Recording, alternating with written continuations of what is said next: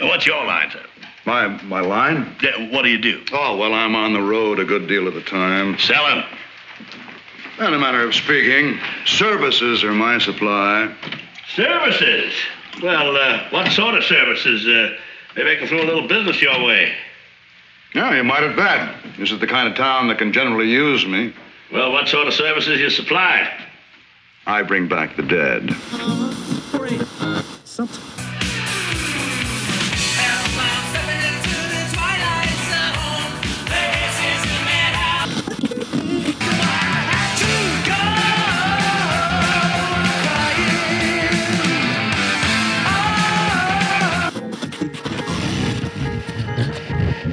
Come on, we're gonna go for a joyride.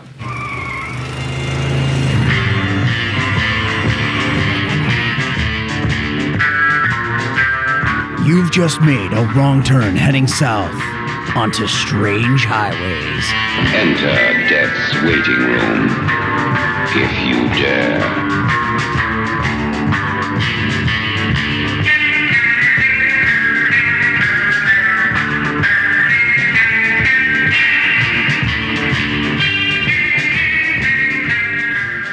And welcome to Strange Highways. I am Paul. Hey guys, it's Tara here. And I hope you guys enjoyed our conversation about the encounter. That was a interesting and challenging episode to get through, but it was worthy of watching because it was the Twilight Zone. And, you know, sometimes the Twilight Zone gives you things that you may not necessarily expect. And, you know, there's challenges therein, but I think we, you know, it was worthy of watching. So I'm glad that you guys hopefully enjoyed the conversation and you're with us now for this one. Yeah. I think we had some interesting things to talk about with that, and hopefully you guys enjoyed that because, you know, we did our best. And I think they did their best as well. Yeah, the more I thought about it after, it's like I have never been inside my own head, like in terms of like constantly like, what am I saying right now? It was like, so that's why I apologized during the episode of like, I don't even know if I'm doing this right. So I have the best of intentions. Like, you know, it's one of those things that you want to do right by the subject matter and the content therein, right? And I was hoping, I was trying my best, and I think I did. It's just that, you know, that episode was messy. Maybe our conversation was messy. The greater conversation should be messy. So yeah. But anyway, we're past the encounter. We're past that encounter. And now we're on to season 5, episode 32 of the original series of The Twilight Zone. I guess I should state again, now that we're only like 4 episodes away from finishing the series, this is a podcast which you've been watching The Twilight Zone, the original series in its entirety and chronologically. There you go. So that's our mission statement. And also along the way, if we could find ways for people to fall out of windows and random bad things to happen, and news-wise, that's our show. Welcome. If this is your first time tuning in to season 5, episode 32, I'd say go back. Maybe there's other episodes too, right? So this is Mr. Garrity and the Graves. Air date May 8th, 1964. Number 1 film, The Carpetbaggers. We talked about that previously. Number 1 song, Can't Buy Me Love by the Beatles. Never heard of them. Those guys. They're coming back again. Yeah, look at that. So for day and date, I have something the day before for May 7th. Again, if this is your first time listening to Strange Highways, then you'll be shocked to find out that I found something that involved a tragedy. So 2 people were killed by the explosion of a rocket, a demonstration of rocket mail on Hasselkopf Mountain near Berlong, West Germany, by aeronautical engineer Gerard Zucker. The West German government banned civilian rocket launches after the disaster. So you're going to say, what's rocket mail? It's exactly what it sounds like. I looked up the article about it. Because people are trying to find faster ways to get physical mail places, they were literally trying to strap like parcels to rockets and send them places. The Pony Express wasn't good enough anymore. No, I mean, but strap a rocket to a horse and send it going, I guess. But so there was other times that people tried using this type of like targeted mail delivery system. This ended in disaster. And that's bad. But I now think later on in early internet of like, who didn't have a Rocket Mail account? Like, was that because it was just available domain, or they're like, you know what? We're going to do it right this time. Like, I don't know. But this isn't too far off from what they're trying to do with Amazon and everything and pizza delivery. They're even trying to do this with pizza delivery too. I mean, I saw a hawk attack a drone in a video recently. Oh, I was gonna say in real life, that's amazing. No, that would have been awesome. But no, I saw it. No, just a random like Instagram video. I was like, people need to think about this kind of stuff. These things are gonna get attacked in midair by like predators that are bigger than it, and then that's gonna fall and hurt somebody. It's like, I smell this wonderful baked good with meat and cheese. Yeah. Just fly in, right? Like, but if someone wants to develop a series of rockets that can deliver tacos to me, I'm okay. I'm okay with a rocket taco. That's fine. Oh my, there's something there. Yeah. Oh my god, rocket tacos. Because even if it breaks apart, I still get most of a taco. I'm okay with that. That it's taco salad. Right. Considering that majority of like living here in the city of Cleveland and how like the 2 months leading up to July 4th and the 2 months after July 4th is constant fireworks season, just give me some seasoned beef and some cheese and some sauce and just aim it towards me. Like, I'll still be mad at all the noise, but I'll never be upset at a taco showing up. Can we get it at the window here too? Yeah, that'd be sure. awesome. Guys. If you guys want to deliver to the second floor window, I'll wave if you want to send me a rocket taco. That's fine. Yeah, that'd be awesome. Yeah, like you just hear pew. It just goes up anyway. Or a rocket chalupa. I won't say no to other. Or a rocket Mexican pizza. Because rocket nachos. Rocket nachos. Yeah, there you go. I think that's a business plan that we should have. Or it has a good ring to it. Yeah, right. Maybe we should make a domain and then eventually, we'll make it big. Anyway, so that's your day and date. I don't know if you have anything for the 8th or anything surrounding. I did not. Okay. So let's just get into the cast and crew here. All right. So to lead us off here, we have the director is Ted Post. This is the 3rd Twilight Zone episode he has done. He had done 2 prior to this. So A World of Difference and Probe 7 Over and Out. So that wasn't too long ago. What's that, season 4, I believe? No. Season 5, Probe 7. We talked about that earlier in the season. Yeah. That's the one where we learned that apples were called seplas. Oh yes, that's right. Oh god. Sepla. So not too long ago, we just more recently talked about Ted Post. He will appear for one more episode this season in this very small amount of time that we have left. Yeah. But for anybody who hasn't listened to those conversations in the past, known for a bunch of TV work, 55 episodes of Gunsmoke, Magnum Force, and Paul's favorite, The Baby. Well, I mean, it's everybody's favorite if they've seen The Baby. I remember every time Ted Post is brought up on the show, I bring up The Baby. Everybody, it's a film that was from like 77. It's available on Shudder, at least it was. Go watch it, sight unseen. Don't watch the trailer. The trailer gives very away too much. interesting. And it has a very Twilight Zone zip to it. Like the ending's a bit of a hammer. It's a twist, a very big twist. I'll just say this: if you've not seen The Baby, we've talked about it previously. I've made Terry watch it in a theater, just you might be like, this is getting weird. It does get weird, but it never really crosses a line of being inappropriate. Just bear with it because it's a weird movie. I think it's worthy of watching. And it all comes together. It actually ties up in a pretty tight bow, and it leaves you with like kind of I love the ending. The ending is a hammer, and it's great. It's definitely worth the ending. Like that's one of those movies. If you can get through if it didn't pay off, it wouldn't be. I don't think I'd make people watch it. Right. Yeah. It's not just one of those things that like it's gratuitous or anything like that, and not something that you want to like make somebody suffer through. It's got a good story to it, and the ending really brings it together. And that's if you can get through like the first weird 30 minutes, the rest of the movie pays off. Yeah. So there you go. So yeah, a Ted Post, Probe 7 Over and Out, A World Difference, and The Baby. Yep. So our writer on this, there's 2 credits here. Mm-hmm. So we have, and you might have to help me with this name here, Mike Rod Serling. No. Well, the story. Okay. I think it's Mike Korologos. Korologos, yes. Yeah. There's nothing else that I could find.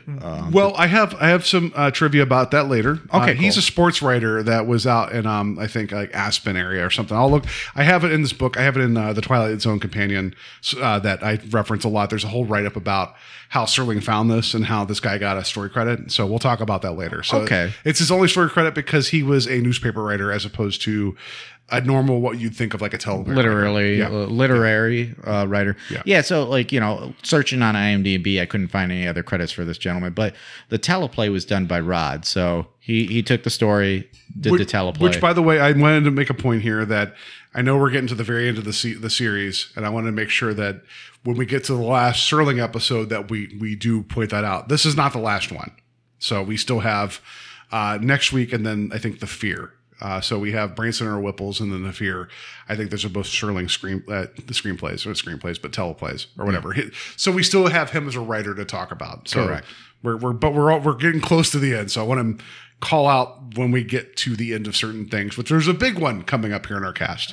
And I don't really feel like I need to go into who Rod Serling is for this entire what he's created. If this is your first time listening to the series, welcome. Yeah. And go back to the season 1, episode 1. Like Rod Serling's a pretty prolific writer and creator of the Twilight Zone. So yeah. Driving force. So into our cast we go John Denner. Dinner. I think it's Dinner. With John Denner. He plays Jared Garrity. Mm-hmm.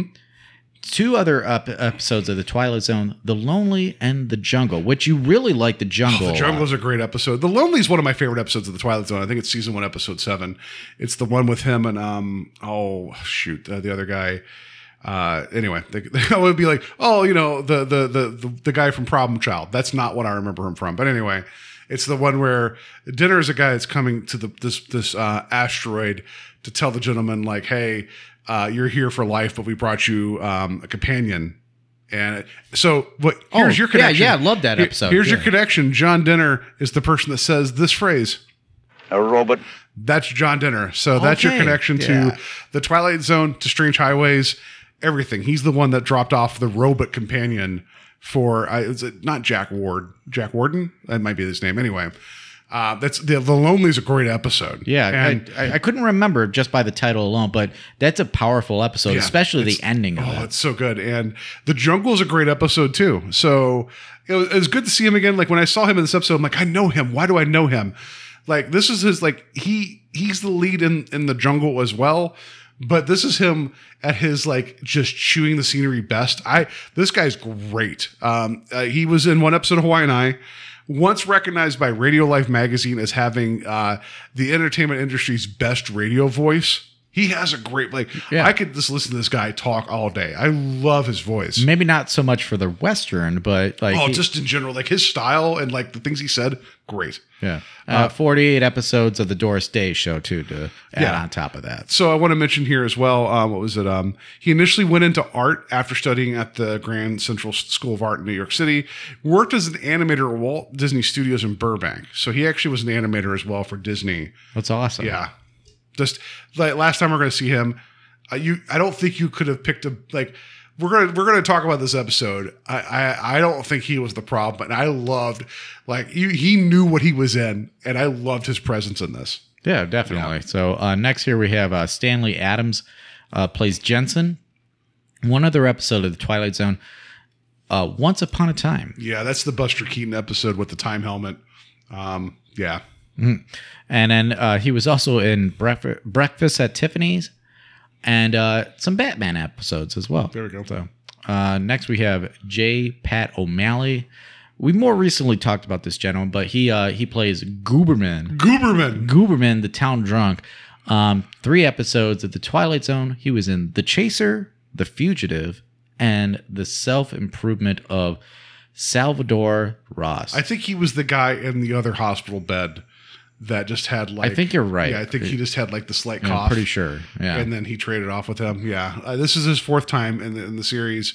Yeah. So I just noted his other previous Twilight Zones. I mean, The Chaser is one of my favorite of all time. Yeah. Please go visit the discussion on The Chaser. Great episode. Good discussion. Please check him out on there. It's a fun episode. Yeah. Yeah. So next we have Norman Leavitt. Leavitt. He plays Sheriff Gilchrist. Okay, yeah.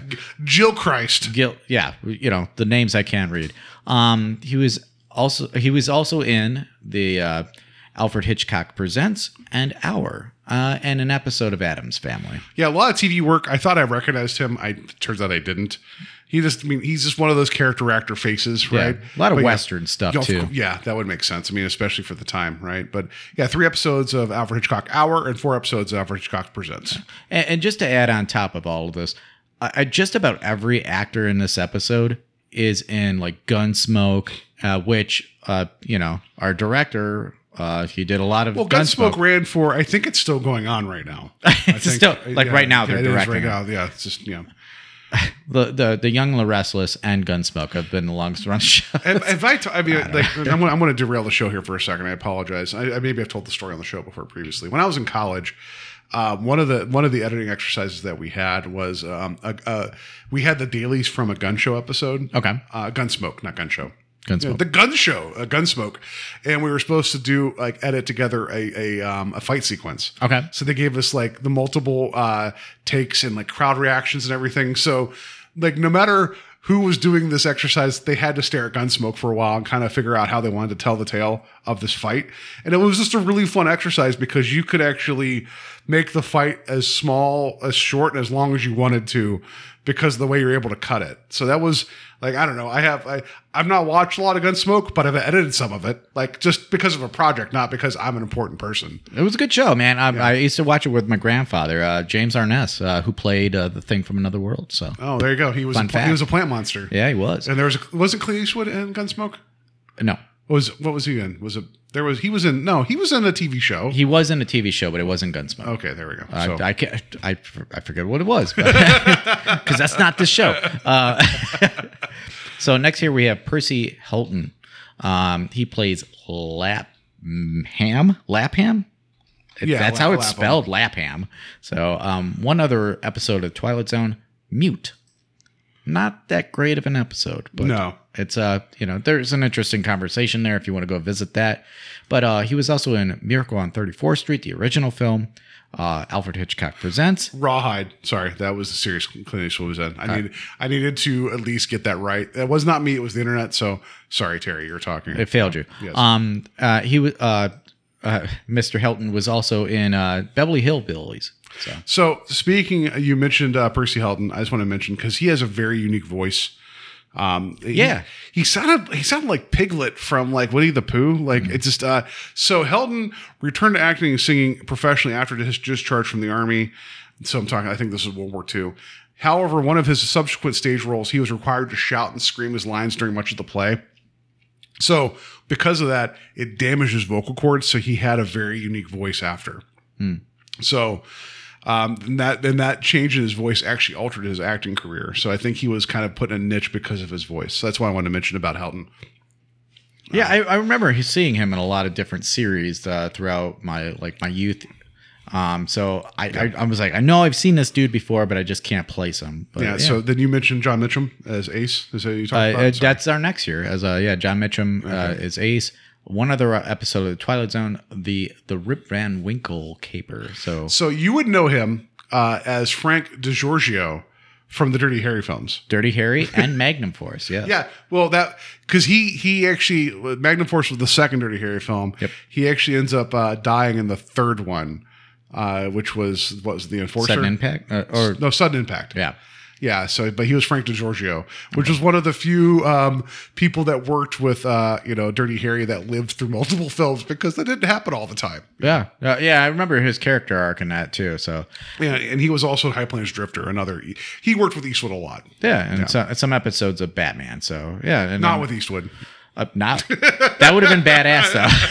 I would have loved to see Dirty Harry Batman. It just been like Squint Man. Like it would have been That would have been like the Dark Knight's arc of the storyline. But that would be the only Batman that we know in modern history that would just use a gun. Like he's like, here's my gadget belt. Boom. Like that's it. You're done. Yeah, it only has one function: kill. Yeah, I am the knight. That's it. Yeah. Anyway. So this is going to be the last credit I'm going to put up here, Paul. Okay. You might have something else, but Robert McCord as a townsman. Okay, townsman in a black hat. Get it straight. So, 32nd official appearance in the Twilight Zone and last appearance in the series. Oh. So I think that's important. We need to honor him. I think we need to honor Robert McCord because he's always been the fun guy to watch out for because he's been here for so much. Always is like a side actor and like an insert guy. 32 appearances credited. I think we even found like a couple more that he was uncredited in. Dude, I think we're gonna find him some more. I think he's gonna be like weird hands, gloved hand guy. You know, weird hands. It's like, hey, Weird everybody. Hands. Like what? Like wasn't he like? Didn't he just have hands in one of the episodes? I just like the idea in Game of Thrones. There's a character called Cold Hands, but there'd be another character called Weird Hands. Robert McCord. He just has weird long fingers. Well, how about can we do this? Going forward, if we I know we've talked about what we're doing next, and we'll announce that later. Can we have the Robert McCord Award if we can find the person that's like that bit actor that shows up in everything? Can we have like the Robert McCord? Like we got to have something honoring him and his efforts in the Twilight Zone. I'll see you on that. I agree with that. But I also want to pick out the best when we encapsulate the whole series. I want to pick out the best Robert McCord appearance. I mean, I have mine already. It's because it's the one that like he was the easily most recognizable, and I love the character that like I love his listing and the credits of that episode. So if you want me, I have it already. Okay. But it was just one of those things that like it's a little bittersweet, right? Yeah. Because it's like, oh, this is this guy that was always available. He's Johnny on the spot. We talked about him being uncredited in 90 Years Without Slumber. He was the double that stood in as not Keenan Wynn, but his father stood the gentleman. Yeah, because it was the figure. Like he had to talk to himself. The ghostly figure. Yeah, so he stood in for that. And then we also had him as the hand model kind of for the inserts for a kind of stopwatch. So he's shown up a couple other times without credit officially because he actually wasn't on screen, kinda. But yeah, like Robert McCord, like it was always like that little Easter egg. So Godspeed, Robert McCord. I know you've been gone off this earth a long time, but this is the last time we'll see you in the Twilight Zone, and it is bittersweet. I kind of wish you wouldn't have told me that because I was going to keep on looking for him either way. No, that's the hands. I feel like he's the Holy Spirit. We got to always just watch out for Robert McCord. Right? You'll always be with us. Yeah, like that's why I'm saying we need the Robert McCord Award. The Robert Award. I don't know. The McCord Award. So there you go. So that's who you have. So I have a couple other people. Some of this is going to blow your mind. Are you ready for your mind to be blown? All Let's go. This is not going to happen. Patrick O'Moore as Man. Only Twilight Zone episode. He was in Night Gallery. We don't know who he is. John Clift as Lightning Peterson. Only Twilight Zone episode. Also in Hawaiian Eye. So I want to mention that. Here is the person I think, aside from our lead, that I think has the most importance, and you only see her for a second. Actually, I'll mention her next. We also have Cosmo Sardo as a resurrected man. Second of the 2 Twilight Zone episodes. He was also in Cavendish is Coming. I'm glad he was in this one because Cavendish is Coming is not great. So we have Kate Murtaugh as Zelda Guberman. Only Twilight Zone episode. We see her at the very end. We'll talk about why. She and her 2 sisters were in a comedy musical act in the mid-20s to the 40s that were actually quite popular, right? So in the 40s, so after all that, like they were I forget what they were called, but I looked at this whole thing. She had a big history. After that, with her comedy act with her sisters, she pursued her hobby of painting with seriousness. And in 55, her one-panel comic, Annie and Fanny, was launched in syndication by New York's United Feature Syndicate. So she actually made a comic that was syndicated. Oh, no kidding. And that's not the only thing. You and I just had like a 2-hour conversation about music. And when I say this, hopefully this blows your mind. Murtaugh is pictured on the front and back covers of the English rock band Supertramp's 79 album, Breakfast in America. She's the lady, the waitress holding up. No kidding. Like, yeah, you know the album cover I'm talking about. Yeah. So she's supposed to look like the Statue of Liberty, kinda. And in the background, you see like different like boxes, like milk cartons and stuff. It's supposed to be like the New York skyline. She's the cover of Breakfast in America. That's wild, man. So she plays a waitress named Libby on the front. So she's supposed to be the Statue of Liberty, and she's holding a tall glass of orange juice and a menu off to the side. So that's like if you know music for a second, the song, the Impossible song. Like you've heard it, you may not realize it, but you have. That's one of those albums that just kind of like is burned in like rock history, right? So, and she's the cover art for it. She was also in Waxwork 2. No one's going to talk about that. And in 1977's The Car, which is a film I've not seen, but I need to. Killer car film. Yeah. Awesome looking car in it too, and I think they designed it specifically for that film. Yeah. So there you go. I thought that was amazing. I was like, oh, no shit. She used the cover of Breakfast in America.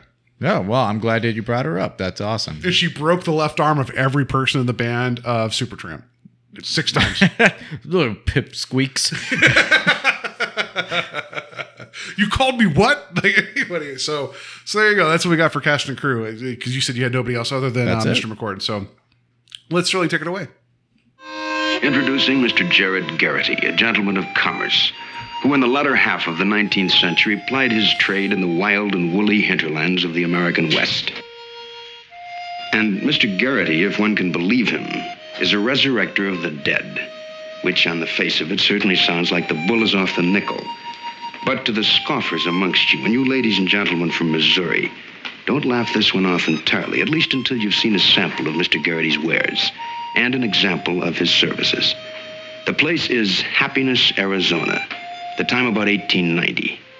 And you and I have just entered a saloon where the bar whiskey is brewed, bottled, and delivered from the Twilight Zone. Do you know why you shit talk in Missouri? I don't, but I also want to taste that bourbon and that whiskey from Twilight Zone. Oh, I'd hope that'd be awesome. The twist would be like you just taste like this doesn't taste like bourbon or whiskey. And then you're like instantly on your ass. Yeah, it's like you're in another reality. It's like what, right? And suddenly you end up in a playset by an overly large girl just laughing at you. That's what would happen. You just drink too much. And you end up in Centerville. That's what would happen. No, so I think the reason he's calling out Missouri because it's the show me state. I think that's why he's calling them out. I'm like, otherwise I was like, that's oddly specific to be like, hey, other state that's not Arizona, pay attention. It's like, why would you do that? Anytime I hear that harmonica, I don't trust the episode. Just throw that out there. Yeah, that's fair. Because when was the last time we heard harmonica music, Bob? Was it Jezebel? Maybe, I don't know. But I think it's probably the same music too. Yeah, it's just so to start off with this, I was really excited when I saw this was a Western episode. Yeah. I was like, sweet, this could be really cool, right? Because the Twilight Zone's previously visited the Old West with an episode called The Grave from season 3 that had Lee Marvin. That's really a cool episode. I mean, it's not the best, but there's a lot of cool shit in it. So I'm like, okay, maybe we're gonna get like a serious Western episode. And then the music went from like kind of like, moody to upbeat and happy. I'm like, oh God, this is going to be a comedy episode, isn't it? And I'm like, God damn it. Like, it's like, you got me, Twilight Zone. So we get the music. We get Garrity coming in on his he's pulling a wagon with his horse, right? Like we get this, whatever, right? And then he ends up in Happiness, Arizona. Everything's named Happiness. I also liked that there was Happiness Undertaking. Yeah. I thought that was a funny joke. I like that. Everything's named Happiness. And then there's the Happiness Saloon. And I wrote my notes here. Terry and I would go to a place called the Happiness Saloon because we would. I think so. Yeah. As far as that's what we're going to call our recording studio, air quotes from now on, the Happiness Saloon. Happiness Saloon.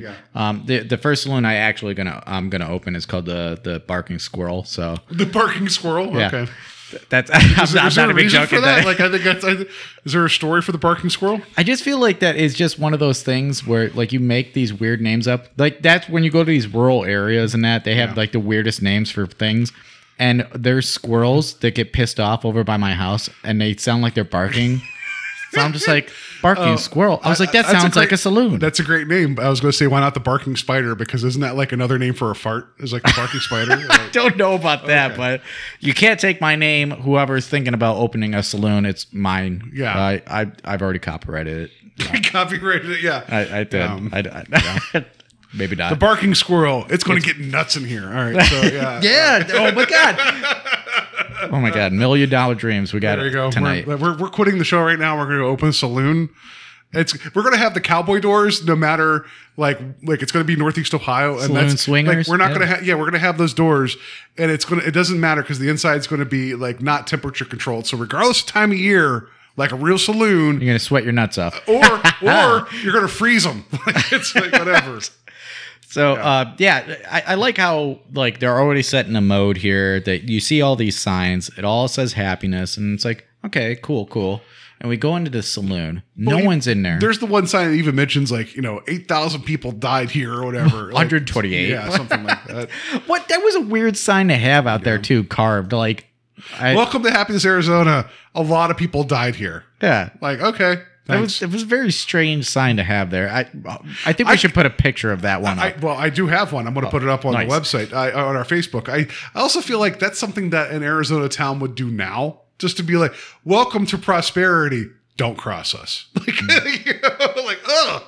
But yeah, that's when we get Garrity going into this saloon during the daytime, right? And then so he finds the barkeep. The barkeep is asleep because it's the middle of the day. Jensen. Jensen. He's talking to him, and then he asks, so Garrity asked for a beer. He's banging on the counter with dimes too. Right. Well, that's a way to wake up a dude.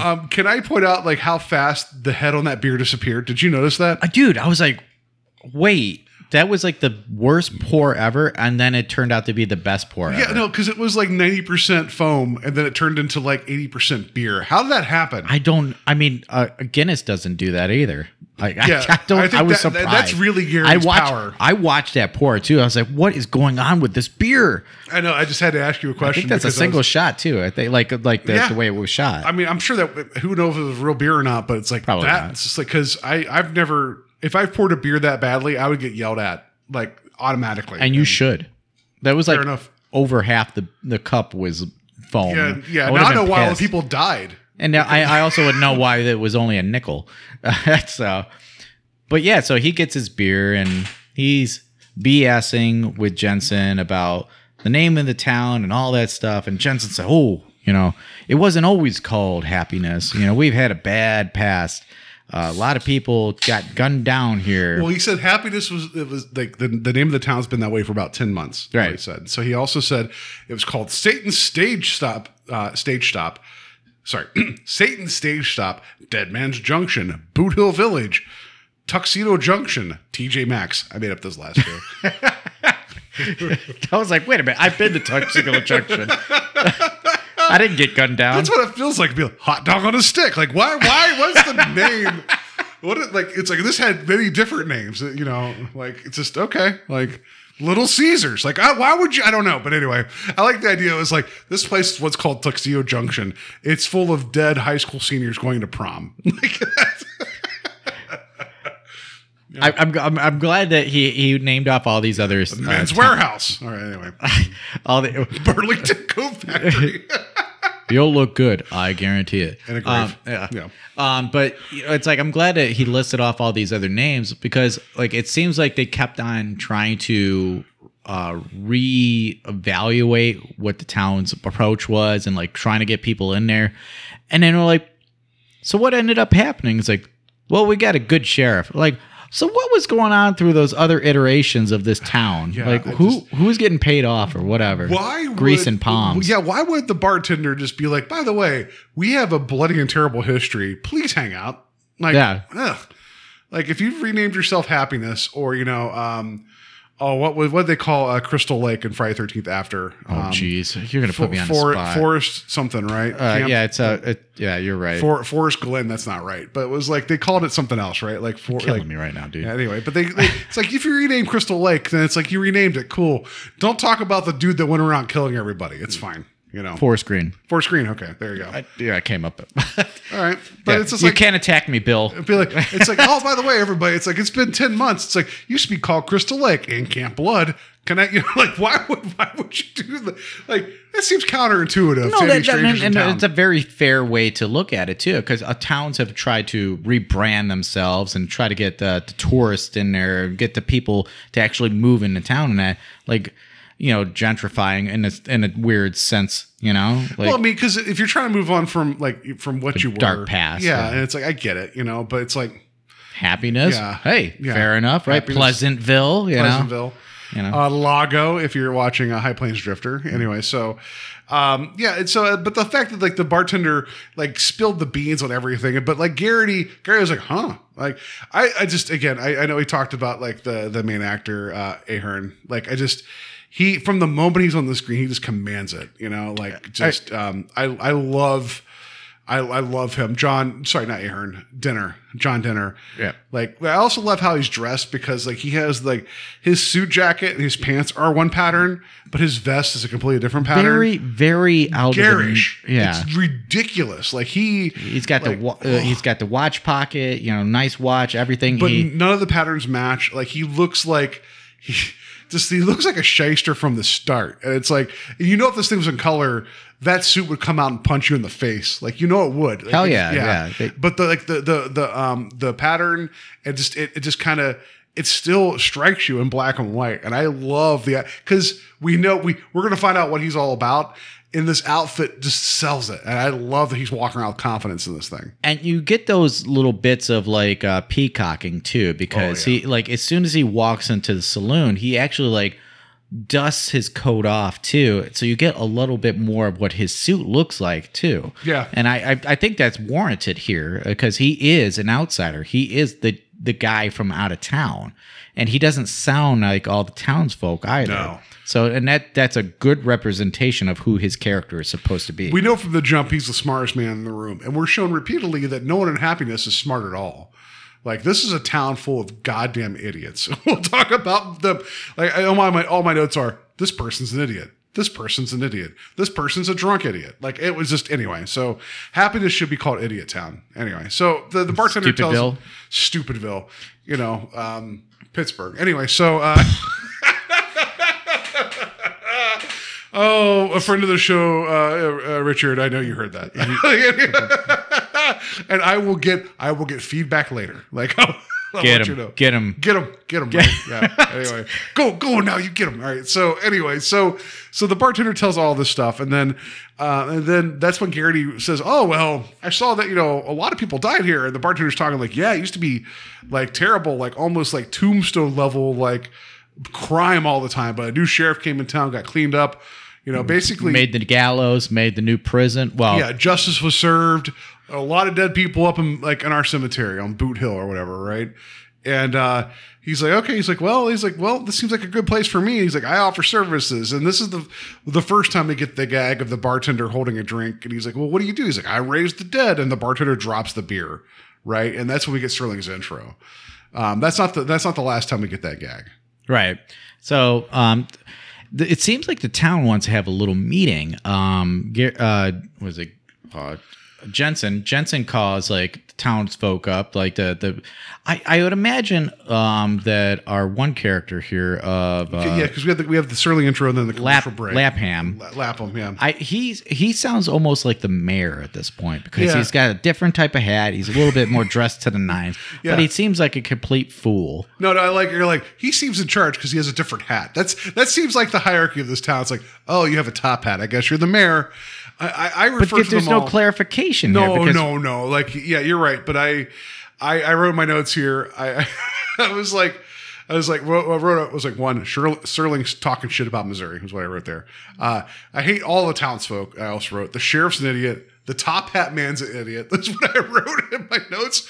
The drunk guy's a drunk idiot. So it's like, it's just all of them. Like, you get the idea that Lapham's like the leadership and he hired the sheriff, and then like the sheriff is saying things. He's like, yeah, that makes sense to me. Cause like Garrity left his wagon outside and they're like, oh, I think his name's Garrity. It's like, you think? Like, you idiots? They're going through this deduction of like, oh, well, it's got to be Garrity. Well, where did he go? Well, he must have left town. It's like, but why? Well, the drunk guy's the only guy who's like, hey, why is the wagon then here? And they're like, oh, yeah. But like, Lapham is like, oh, well, he probably did leave town.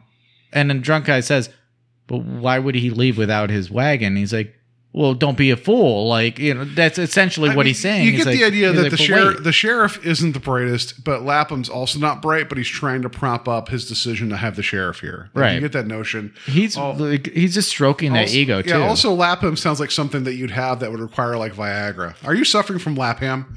Please get this pill. Anyway. Anyway, anyway, so it's just here. Whatever we at with the. Let me. One of these. How about one of these? Wasn't a great joke. I'm still that in there. So anyway, yeah, there. Laugh. Anyway. So it's become like, I feel like there's a lot of spinning wheels here with this. Like the only bit about this that I like at one point is when the sheriff's talking and he's like, they only respect this. And he holds his gun up and he inadvertently points at his own face. He's like, oh, and he puts it back down in his holster. Sometimes you got to use the bean. Yeah, and it was like, okay, like I thought that was a funny bit. Like it just, like I'm not saying that none of this is offensive to me in terms of like comedy from a Twilight Zone episode. I just feel like it's wasted space for what this could have been. And that's fair. But I also think that this is also like kind of a slap at the rest of what like the viewing audience is like really enjoying. Like, think about it in this context. Westerns were huge at this time. Yeah. Westerns were really big. So it's kind of poking fun at those people and those characters. Those stereotypes, yeah. Right. In terms of like of the Western, right? But it's like, but in terms of like the Twilight Zone, like I mentioned The Grave. There's an episode in season 2 called Dust. That's also a Western. Even Execution, part of it's a Western. Yeah. Like they're like, it's a good one. That is a good one. It's just that, and even, there was the one in season 3 where it was the actor playing in a Western. I can't remember the name off the top of my head, but it's like the Twilight Zone's dealt in Western tropes before. Right. And it's like, this is the one, like, man, I feel like instead of poking fun, this could have been played for like, I mean, it's also kind of played for some black comedy, right? But man, like, this is one of those ones where I feel like maybe if you're going to do this at the start, this is when you take the tablecloth and pull it immediately, right? Like after you're like, oh, you think this is going to be lighthearted and goofy? Nope. But we never, like, I'm sorry, I keep kind of tipping my hand with this episode. The ending on this is great, and we'll get there when we get there. I just feel like there should have been a little bit more in place for that ending just to be like just a humdinger ending. And I have a note on that as well. But no, so like these characters are getting treated in the sense that they are too stupid to realize what's going on, and they're not trying to really figure out what the situation is by real deduction. I guess that pays off for what happens, I guess, but I still, like, I don't know how I feel about that. So throughout this, we realize that the sheriff kind of knows best, so they're gonna have a drink. I like how that's how it progresses. Like, let's have a drink. And like Lapham's like, oh, that's a good deduction. Have a drink, and the drunk's like, thanks. It's like, no one included you, sir. But I love. He's like, wait, there's a round happening. I'm like, hey, you know, game respects game. You know, like, but that's when Garrity shows up, right? And that's why I wrote in my notes here. I was like, whatever. Like Garrity talks to the idiots.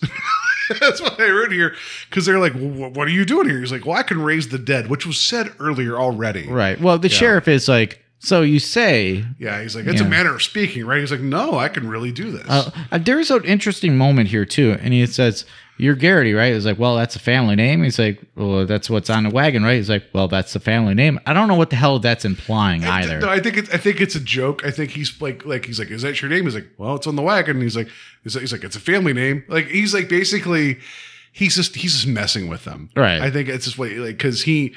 Like, if they're going to ask dumb questions, he's going to get dumb answers. I feel like that's what it is to me. He's playing with all of them. And I guess that's reasonable, but at the same point, it's not really answering the question either, because like there was no ID back then either. Nope. So it was all about like confidence and swagger, which when we get to the trivia about the episode about with the genesis of it, it's a lot of that too. So I wonder if it's even his wagon. Or what was it? We don't even know if his name's Garrity. Like if you want to spiral that out, we don't know if he took this as payment for something else. Does anybody ever call him Jared in this either? I don't know. That's the thing. It's like Rod calls him Jared Garrity, and I was like, but I didn't hear anybody call him by his first name or his name in general. Well, but I mean, if the conceit is that the narrator of the Twilight Zone knows all, then sure, right? But you're right. Either way, Garrity's always is acting one step ahead, and we realize that he is like multiple steps ahead. Right. And again, I love Dinner's performance here. Like, as much as I feel like they're spinning wheels here, every time he says something, I'm delighted because he plays it so well. Right. Yeah. So as this conversation is continuing here, all of a sudden we hear some commotion outside, and it sounds like a dog getting injured or whatever. And as they walk out, they see that a stray dog has been hit by a wagon. And the rider of the wagon says, "Hey, it came out of nowhere. You know, I didn't see it." And I was distracted by a barking squirrel or something. It was weird. No, I'm kidding. But I also like before he goes out of the bar, he says it's a trade secret about how he raises the dead. I like things like, I can't tell you guys. This little homemade secret or whatever. But yeah, so the dog yelps. Family recipe, right? Like roll that wonderful bean footage. So they go out, and it's like there's the dog yelps, and they see the dog in the road. And I just wanted to write, like, I wrote my notes for you. It's like, I can see that dog breathing. Dog is definitely moving. They could have just taken a still. Why did they have to? Of all the times they've used still frames in the series that have not worked well, that would have been the time to use it. Yeah. For real. Yeah. Like, they've done it with dead human beings. Yeah. Or like, why can't they use it for the dead dog? But I like that when the guy running the wagon, he's like, "Oh, this thing came out of nowhere," and then the sheriff's like, "Accidental animal homicide." It's like, wait, you're going to find him if it was intentional animal homicide? Because it's like, is that what we do in the Old West? I'm not saying that, like, either way, running over an animal and like killing them like accidental or on purpose, you know, like, is that ticketable? Like, like I don't know, like. Well, you know, like we're still existing in a world where you can get fined for just about anything. So, well, but talking back then, it's like, is there some frontier justice for hitting a dog with a wagon? I don't know. Probably like, not. No, but there was no frontier justice as far as like gunning somebody down in the city limits either. Yeah, it right. seemed like. Yeah. So, but I like that the sheriff's like, nah, you know, you didn't know. It's like he had to be the one to be like, you know, I'm just no harm, no foul. Thank you, Sheriff. Well, you did me a favor. You know, like yeah. it's like what? Yeah. It's like, it shouldn't have been viewed like that either way. That was weird. He's like, why is this discussion happen? Like that part is the most nonsensical. I wouldn't thing. believe that, like, if like the drunk had run out and got run over by the wagon, be like, oh, it was just accidental alcoholic homicide. No big deal. Like, all right. Like 30 seconds wasted of this entire episode. Like it didn't even happen. Happiness, Arizona, CSI. That's what happened. Yeah. Dun, dun, dun. Yeah. Anyway. Play the Who. Please don't. Yeah. Yeah. So Garrity, like, he sees his opportunity. He's like, hey, everybody, I can bring this dog back that's clearly breathing. He's like, he didn't say that. But you can't look. You can't watch. That's the stipulation here. I could bring this dog back, everybody, but you have to turn your head. I will give the episode in the time period credit that, like, that's something you could tell people and they would believe you. Yeah. Like, don't watch because you can't see the powers that be. But there's no, here's the thing. You're introducing a bunch of people into this scene now that were not in the saloon. Yeah, don't you think they would look? They would look. They would look. Yeah. Somebody would be peeking behind or whatever. I mean, there's like 12 people now? Yeah. When we're talking to the people in the saloon, it's like 4. So you're introducing all the others, all these other people. How are they supposed to believe that Garrity is able to pull this act off? And like, oh, just turn your eyes because, you know, here I am, the stranger. Yeah. Very snake oil salesman kind of thing. Of course. But yeah, of course, right? So he has everybody turn around. He says this thing. The dog lives. And then I like that the dog runs the hell out of town. And I wrote in my notes, smart dog. It just books it. It's like, thanks for the life. Pew! Like, it's gone. It is gone. And I like how he's talking to his dog like I talk to my dog. He's like, dog. I'm like, it's like, I'm like gonna a baby. I mean, you mean something like this? Oh, money for me. Dog, money for me. Oh, money, dog for me. Money dog. Yeah, like he's literally saying the words money and dog together. Spoiler, you might hear that again in the episode. But it's like it's so nonsensical. Yeah. It's just like anyway, he convinces the townsfolk that he brought this dog back. Sometimes dead is better, but not really in this case. So don't go down that road. Yeah, right. Yeah, the dog runs off the deadfall. And so the townsfolk's like, it's black magic. It's the devil's work. He's like, it's not black magic. It's not the devil's work. It's science. And he's like, tonight at midnight, I'm going to bring all the people back from Boot Hill. He's like, that's what's going to happen. And it's like, I like that everyone's like, oh, Yeah, that's your commercial break. They're like, oh, this guy, the stranger's like, hey, there's 187 people at this grave. I'm bringing them back tonight. Everyone's Which- like, oh, great. I feel like it would end up more like The Witch, where like everybody's like, "Oh, you're devil worshippers," Yeah, and then yeah. like I don't think it would work out like this at all. I'm sorry. No, I feel like if it was like, in New England, they would just stone him. Like that'd be Yes. we'd be done with this. But yeah, he's shown his ability to resurrect the dead, which, like so far in this episode, that's fun. I know we can see the dog breathing, which I understand is a conceit of the time. But the notion is that the dog's brought back, the dog runs away. He's like, I'm bringing your dead back.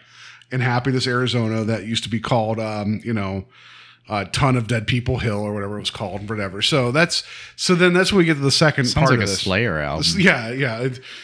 Raining blood of dead people. So then we get to the second part where it's like the saloon, but it's later in the evening and there's everybody in there, right? He says, evening, gentlemen. And I wrote my notes, evening, idiots. I mean, gentlemen. So like there's everybody at this bar. And he's like then talking about like, oh, I'm going to bring the dead back. And I think this is the point where he said that after he was done, because someone was like, he was up there for hours at the cemetery, right? Right. And he was like, it's done. He's like, and actually, it's actually done early. They were so eager to get out of their graves. He was like watching these like cabs or whatever. It's like coming. No, he said the ground was rustling just like horses. Something. I was just like, yeah. no, these are dead bodies coming on the ground. It's like, oh, they were so eager, anyway. So that's when we find out, like, he even talks to the bartender and he's like, yeah, he's like, he even like specifically mentions his brother because of the painting. Yeah, the picture behind Jensen, it like looks just like him. He's like, oh, that's your brother there. He got gunned down, didn't he? In some bar incident. It's like, yep, yeah, he did. He's like, oh, poor soul. And he's like, yeah, he's. I think he's on his way right now, actually. Because he said he was the last person buried, so he's the first person up. Yeah, and then he actually, and so he had a limp and everything too, right? And he's like, and you see this real, like, hesitant look on Jensen, like, yeah, and he's like, oh, by the way, my brother was a piece of shit. Like, this isn't good.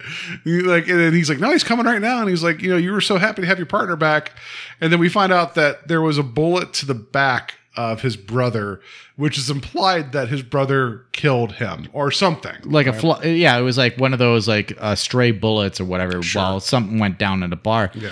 Now at this moment, everybody is outside of the bar looking down the street and you see it's kind of a foggy image, but there is somebody coming down. It's a great moment that's robbed because we'll talk about that in a second, but it's cool because we see this figure coming, right? With a that's limp. Limping.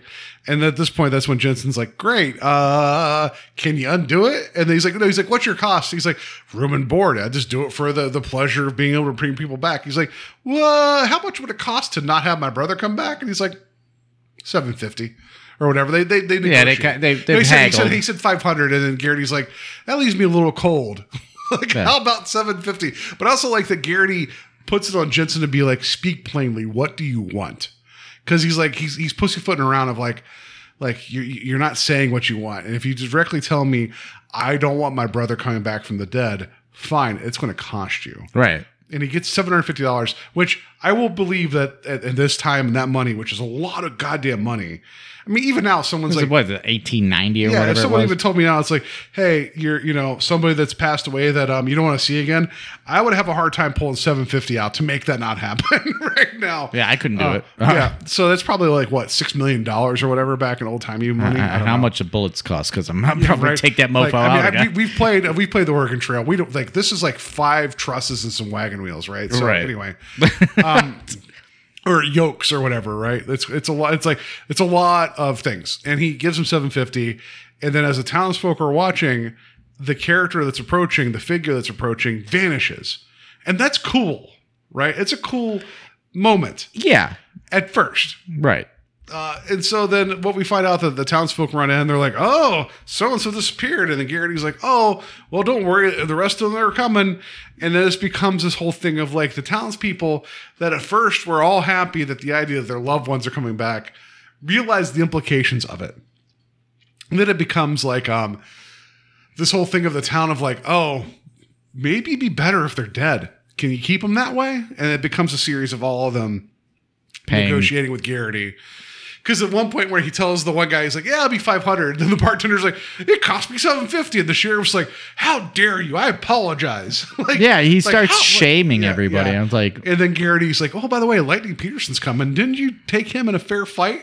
It's like you find out that he didn't. He shot the dude in his sleep, and so he doesn't want to have to deal with the repercussions of shooting a man in his sleep. But everybody in this town has a lot of money. and a lot of information too. So I'll get to that as well. But yeah, so everybody starts paying off Garrity here. He gets to a point as well, like where he is just taking a list of names and taking the money. Like, let me know and I'll work it out. So the one interesting one is that there's a somewhat attractive woman that comes up and she says, "Oh, my father, he used to whip me, whatever," and he like brushes her off, like, "Don't worry about it."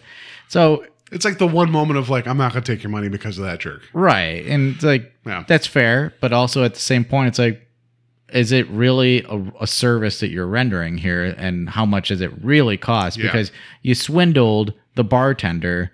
And then you took the sheriff for $1,200. $1,200. But you took also what was a $500 from the town drunk, which how does he have $500? $500 to not get abused by his wife. Which, again, I mean, because he talked about how he got his left arm broken 6 times Yeah. by her, And- and there was the one woman that was like, "I'm married again, and my original husband was terrible." Yeah. like and I just converted because most of the money that he was taking was $500 transactions. In 1890 money, converted to today, $500 is $14,928. yeah, who has that money just traveling on them? Yeah. So, it's to make somebody go away again. I depending on like what the situation is, which all these people have something invested to that. The bartender, his brother was a scumbag, and he probably wanted to get him out of like get him out of the way. The bad guy who was taking like the like people Peterson, out in the yeah. town. Yeah. The sheriff is in the right. Like everybody has a right, but it's so goofy to me that Garrity knows that. Yeah, but the whole thing is like, I like later after like everybody starts swarming him, he's like, just write down the names, 500, which feels very like much like a televangelist where he's like, no, like I'll take care of it. Just as long as you write it down and give me your money, it's going to be taken care of. It's fine. Exactly. Yeah. So So Gary's running the game. He gets his money, right? So that's when he leaves. He's rolling out past the cemetery in his wagon, right? The dog comes running back. So the dog's okay. So at least we got that. So that's good. and it's his dog. Yeah, it's called Spot. So he's like, oh, he did a good job. And then his partner shows up who was dressed as the bartender's brother. And so we find out that the grift is they go to towns that are fairly populated that have lost loved ones. And the grift is they go in and say they can resurrect the dead. And then people freak out because there's guilt and baggage. And then they pay him to not have it happen.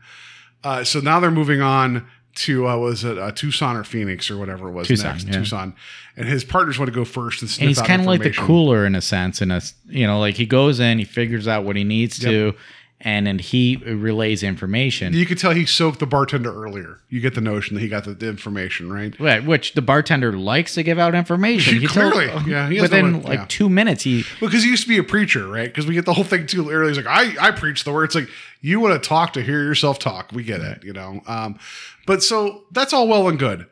Well, let's just get to the ending and I'll talk about like some of the, like, there's things that don't make sense, right? So they're like, oh, good job. We got a lot of money, whatever. We're moving on to the next town. You're going to go out in front of me and sniff out like a person that's dead that's relative to like your shape and size so that we can run the grift again. And then they leave because they made bank. They made bank in Happiness, Arizona, right?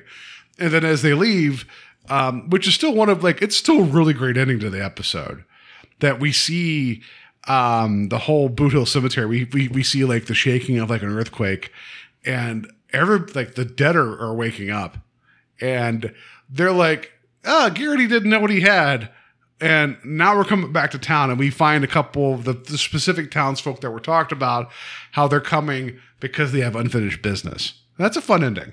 It's an interesting ending. I don't agree that it is a good ending because I think it's completely rushed. Oh, yeah. I don't like. We literally have 30 seconds left in this episode, and they're like, everybody's getting out from under a blanket. That's not earth moving. Yeah, it's a mossy blanket. Yeah, you're right. That's fair. It's not 6 feet. It's not even 6 inches. It's just a blanket. Yeah. Yeah. And tattered clothes. No, we can't do that. No, but I like that the brother's like, oh, I'm coming back because I got a lot of drinking to do. And then Lightning, he's like, oh, I got to meet up with the sheriff. And then, Mrs. Gruberman's like, oh, I got to break another arm. And then Robert McCord's pipsqueak. like, I got to show up in an episode or whatever he does, right? But it's like, so Boot Hill's coming back to happiness. Happiness is about to become very unhappy. And that's kind of at least we got like kind of like an ending there, right? Because if the grift would have been like, oh, those people, they didn't know better, that would have been okay because of the nature of the way people work. But at least we get the Twilight Zone bit of like, oh no, Garrity's actually raising the dead just because of his power of making people believe it could happen, somehow's making it work. That's kind of a fun ending. I don't think it's ended, but at least we got a cool visual, right? Like cool enough visual for the Twilight Zone. I think it was oversold. I think Fair if enough. we would have had something like, there's this lucky charm that he has, lucky drink, whatever, and then he goes over to a grave. He's like, sorry, folks, because he does that. He does that too. He's like, hey, sorry, I couldn't make everything work out for you guys. I'll see you later. And they ride past the graveyard. There should have been something there, like a prayer or something that he says, and then all of a sudden we get a close up of one grave, only one grave, and a hand rising up. Something that would have been a stinger. Oh, that would have been like, oh shit, this is actually working. Yeah. That would have been enough for me. That would have been fine for me. So that I agree. They never explain away why his partner vanishes. Right. And it's like, when the first time watching the episode, you're like, oh, maybe there's something more going on here. Maybe he actually has this power. And then it's like, you find out it's a grift, and there's no good explanation for why his partner vanishes. There's no technology that would make that work. Yeah. Like, you could have given me something of like, oh, there was additional smoke. They didn't see it coming or whatever. Like, it didn't deserve the ending. I just thought the ending was fun for what it was. And that's completely fair. I just feel like they oversold the ending. I agree. And it just doesn't make a whole lot of sense for all the rest of it. And it's so rushed. And I don't know. Like, I left this kind of cold. That's fair. Because of that ending, actually. I thought this would be more up your alley because it is kind of more a horror story. And I asked for zombies. And I at the last episode, I said, I want zombies. And when I got these zombies, I was like, well, that's lame. Can I please have different zombies? It's like if you order zombies off a Wish. Like, that's where you're at. Yeah, these are Wish zombies. Yeah, very much so. So, okay. Groupon zombies. Do you have anything like, I mean, I love, I just, the lead, Mr. Ahern, it's Ahern, right? I keep messing up his name. It is Dahern. Why do I keep saying Ahern? There's another guy named Ahern that was in the Twilight Zone. John Denner as Garrity. I think he's a hoot in this. I like his character. He's got charisma. Oh, he has charisma pouring out of him, and he just chews up the scenes he's in. And I like him, and again, maybe this isn't the best episode for like to end on the 3 times he's on the series, but he's not the problem with this episode. No, and his presence and charisma is great. And watching the second time, he's what carried me through because he's a lot of fun in this because he knows what he's doing in terms of this episode. Yeah, and he definitely he is the salesman here. Like he is able to manipulate people. Yeah, so that was fun. I just wish there had been a better use of the Western setting with this. I think the music kills it too because the music is like hinting at like comedy where you could have played the straight faced and probably had a better outcome with this. But you're right. I think that maybe this is like Serling wrote the teleplay based upon what I'm about to tell you. he had carte blanche to do whatever he wanted to tell the story, and he went this direction with it.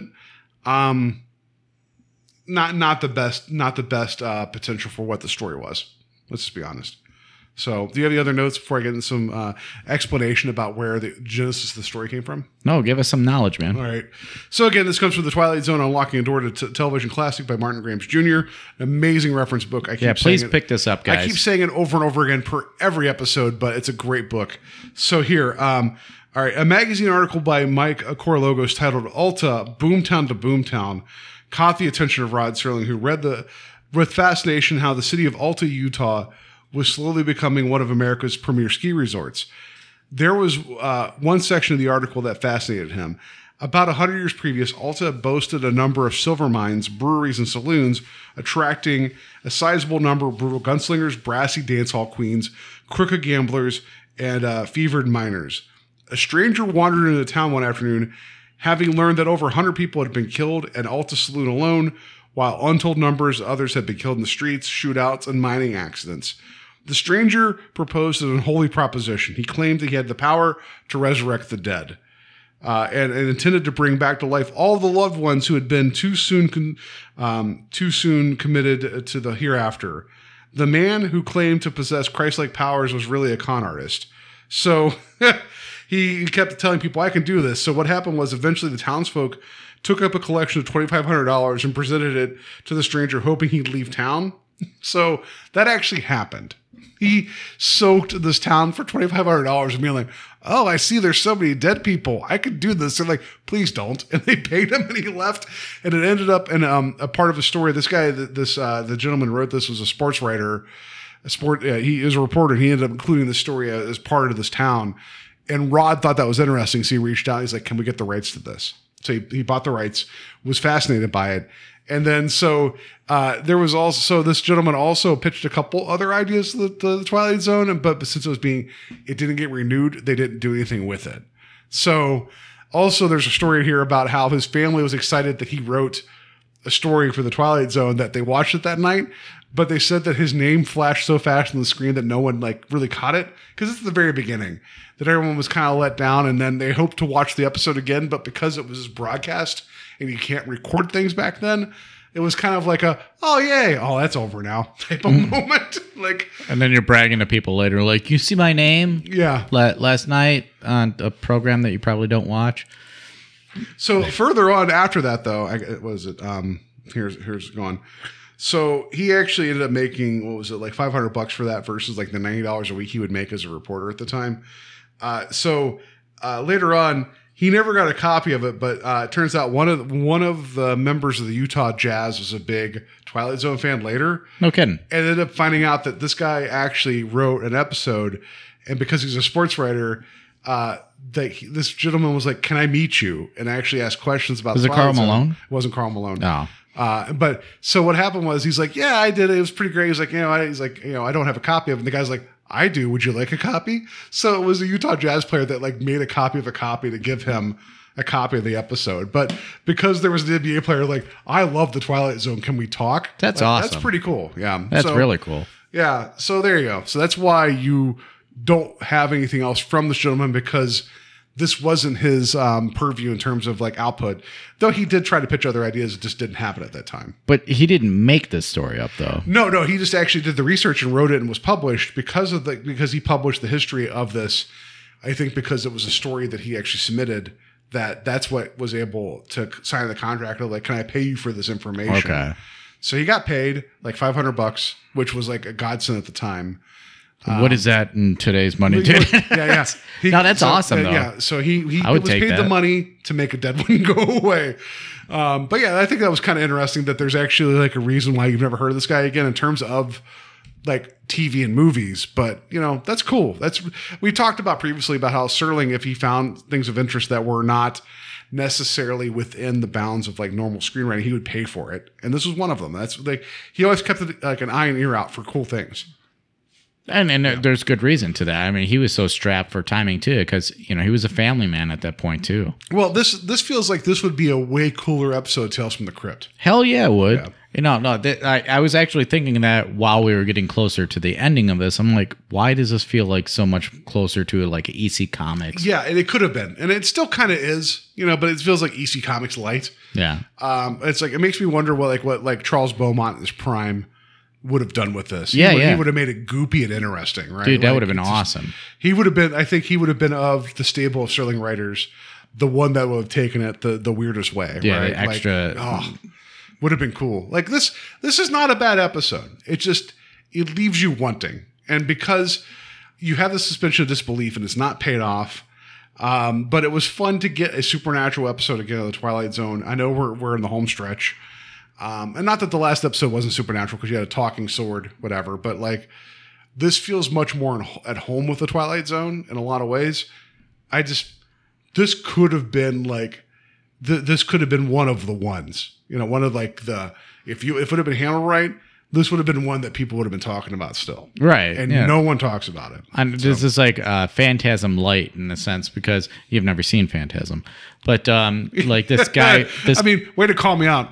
All right, anyway, no, sorry. Yeah. You'd need to watch Phantasm. I know too. I mean, now that it's available on Prime, I think even Phantasm 2, which was like the one that had the biggest problems with like distribution. Well, Phantasm 2 had the biggest budget, and that was released by Universal.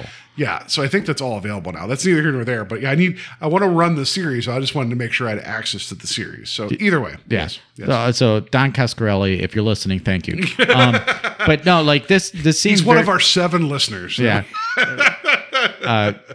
But like it's very like close to it in the sense that like this guy is going from town to town and he is resurrecting the dead. Like he has this power.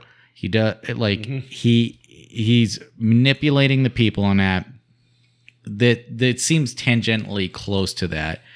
If you watch the movie, you'll get it. But I mean, I know it's not that close, but it's like when I was watching this episode, I'm like, why does this sound so familiar? And I was like, oh, because of what was the name of that? Phantasm. There was that movie Steve Martin was in where he played a televangelist that ran around and he was promising to bring rain, and it's like he knew he was a fake televangelist. And it's like that's not that far away where he made his bones like going from town to town and telling people like I can do this, and then he get the money, tell them just believe, and then move on, right? So yeah, there's definitely a lot. Well, Lady Killers was like that as well, I believe. Was that the Tom Hanks film? Yeah. So like the televangelists, people that just have the gift of gab, are able to do this, and like this is. Like there's a lot of cult leaders like this too. Leap of Faith was the Steve Martin film, but yeah, it's like the cult leaders, televangelists, where like snake oil salesmen, like it's just they're all the same. You manipulate the weak-minded. You give them something to latch onto that's plausible, and then shut up and take the money. Right. Like that, and that's what you get the idea that Garrity. This is his grift. He knows, and he also knows that Happiness has a really dark past that no one wants to. Bring back, and he can use that as leverage to get money out of them. And that's kind of where I was like hoping it would go for the twist here, which we haven't gotten to the twist rating. Yeah, let's just. You want to rate the twist? Yeah, let's do that. Let's do it. I'm going to say that it's a 1. Okay. Honestly, it's a 1 for me because I was expecting that it would turn around on Garrity. Yeah. And that he somehow was going to get like his due. But the fact that he was able to ride into the next town, I was like, well, I didn't expect that at all. But I don't know. Like the townsfolk actually rising from the grave, there is that different twist there. And I was like, maybe that's a 4. I don't know. There's a couple twists here, I guess. The episode's called Mystery Gary in the Graves. He says he can resurrect the dead. Like the fact that the dead actually show up. Yeah, I mean, so we rate the twist 1 to 5, like 1 being like nothing and 5 being like mind blowing. I didn't actually like these last couple episodes. I don't really get to the twist rating until you and I talk about it because I don't know how I feel about things. Right. I guess the notion that like he is running a grift, which is very obvious, and that he doesn't know that his grift is actually real. I'll give that a 3 because I didn't see that coming, because you mentioned him getting his comeuppance, which would make very much sense to me, especially if this Tales from the Crypt. Like he'd get punished Right. in that regard. But he's moving on and realizes that like he doesn't even know that he's actually raising the dead. I'll give that a 3 because I thought that was interesting because he got away with his money, he got his dog, he got his buddy, and then the dad was like, thanks. Like I didn't see that coming where it was win-win for Garrity and the dead people.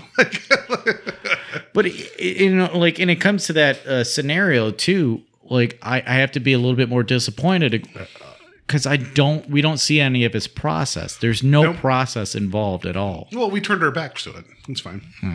You can't look. Yeah, Well, you know. I that's fair. All right. So I think that's going to do it for our discussion about Mr. Gary and the Graves. Perfectly okay episode. It definitely has some problems. But being that we're now in like the last few episodes of the Twilight Zone, I guess at this point I'll take a soft landing with like good lead acting. I just don't want us to like land the plane and not have any landing gear and just crash out. Like I need somebody in the tail belly, like the belly gunner drawing wheels for us to land this safely. That's what I need. And these are the animated wheels. Yeah, I'm calling back to our Amazing Stories episode. We need to land the plane. Come on, please let us land the plane. That's all I'm asking for. We have like 4 to go. Please land the plane. And we got no more Robert McCord here, so it's be kind to us, Twilight Zone. He can't be there to steady the ship, whatever. Anyway, so yeah, that's going to do it for discussion about Mr. Gary and the Graves. You guys can find us on Facebook at Strange Highways Podcast. We'll definitely post an image of the Happiness Arizona sign and the Happiness Undertaking sign. I almost posted that on my Facebook myself because I thought it was a funny thing. But anyway, find us there. Email us directly at strangehighwayspodcast@gmail.com. Let us know what you think about the current season. Let us know your favorite and worst episodes because we're getting really, really close to the end here. We're going to have a season wrap up. Let us know. It'd be great. Also, wherever you get your podcast, rate and review us. It'd be really great. And Terry, how can people find us otherwise? Instagram. We are on Instagram. I don't know if you knew about this, Paul, but we're posting. We're on Rocket Mail. Rocket Mail and Rocket Tacos. We're also on Rocket Mail, MALE. It's way different, but just check it out. Check us out when you go over to Instagram and the Barking Squirrel. No, I had a friend of mine in college that said to me in all earnestness, she's like, when you're checking into Hotmail, she's like, make sure you spell it right. Because she spelled it. Oh, MALE. oh no. She didn't think about it. I was just like, oh no. This was like back in like before 2000. I have no idea. Like hotmail.com, anyway. So the Barking Squirrel might be something that might be something on Urban Dictionary. We have no idea what that means. So anyway. Perhaps, but yeah, on Instagram, check us out on there. Give us a follow. Give us whatever they do on there. What is it? Likes? Is it sharing? Is it Grammons? Give us some Grammons. Do the thing. But we'd love to see your input on that. Like Paul says, please give us a review. Share this information with people because we're not going to stop. This train is going to go until the wheels fall off because we're going to go past this series and we're going to go into the 80s and we're going to go into all these other like little detours that we talk about. We have a lot of fun with this. We don't get paid for this, guys. We love to be doing this for you guys. We pay for you guys. Let's just be quite honest. literally. We watch some bad episodes. Yeah, I pay physically for our hosting. I've bought equipment. I pay for Terry's time because we're not friends, but he pretends to be. I'm guest hosting again next week. It's like the girlfriend experience, like meaning like Terry comes at a premium and I have to pay for it. Like I don't even know his last name. It's weird. We love what we do, I don't guys. think Terry's his real name. Sometimes. The safe word is Barking Squirrel. But we love what we do, guys, and hopefully you enjoy it as well as we love doing this. And give us some feedback. And either way, we'll be here. We're going to be here. We're going to keep going. And also, I want to recommend if you guys are interested in other horror and other content, check out At the Devil's Ball. They just had a whole month where they talked about It, the Stephen King series. They covered the 2 parts of the original ABC miniseries, and then they covered the 2 parts of the films. That's a lot of It. Good shit, man. I'm actually re-listening to the book right now. Okay. I'm in the middle of it. I have 20 more hours to go. So thank you at the 20 Devil's 20 Ball. hours of 7,000 for that audiobook, I'm sure. 44. 44. Oh my gosh. I mean, that's a lot of hours. Narrated by Steven Weber. So check it out. Steven Weber, you mean Jack Torrance, the second one? Yep. Yeah, from Wings. From Steven Weber of Wigs and the other Jack Torrance from no, but they've been doing a whole it's been it's summer over there. Check it out. You know, it's the place to be. So check out At the Devil's Ball if you guys want more horror conversations. So but enough about plugging other things. We should get into what we're doing next. The next episode we have here is the Brain Center Whipples. Let Serling tease it.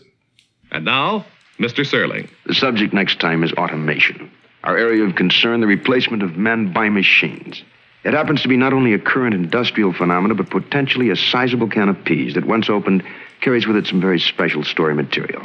On the Twilight Zone next time, we open that can of peas and present a battle between the men and the machines. Richard Deacon and Paul Newland star in The Brain Center at Whipples. Here's hoping. You know, we've covered From Agnes with Love this season. Here's hoping. But we also know that covering the Jordan Peele produced Twilight Zone, the Whipple thing has been teased multiple times in terms of the Whipple technologies. So maybe this is a fun episode, enough to keep doing a callback. I don't know. I've never seen it. Yeah, well, you know, it's Richard Donner, the late Richard Donner. We just last lost. episode, yeah. So, here's to hoping, man. But it's a Serling script. It sounds like a comedy one. We'll see how that goes. Anyway, so next week's going to be the Brain Center Whipples. Hope you enjoyed this conversation. I realize that every time I end every episode, I say, have a good week, have a safe week. That's not a cool way to end it, but goddamn, it's like it's been a rough couple of years. I say have a safe week. I honestly have a safe week. Be careful. Have a safe week. Damn straight. Just be safe, guys, and don't play with the dud. Yeah, right. And then also, like, if Mr. Garrity shows up, don't give him $500. Like, see what he can do for 20.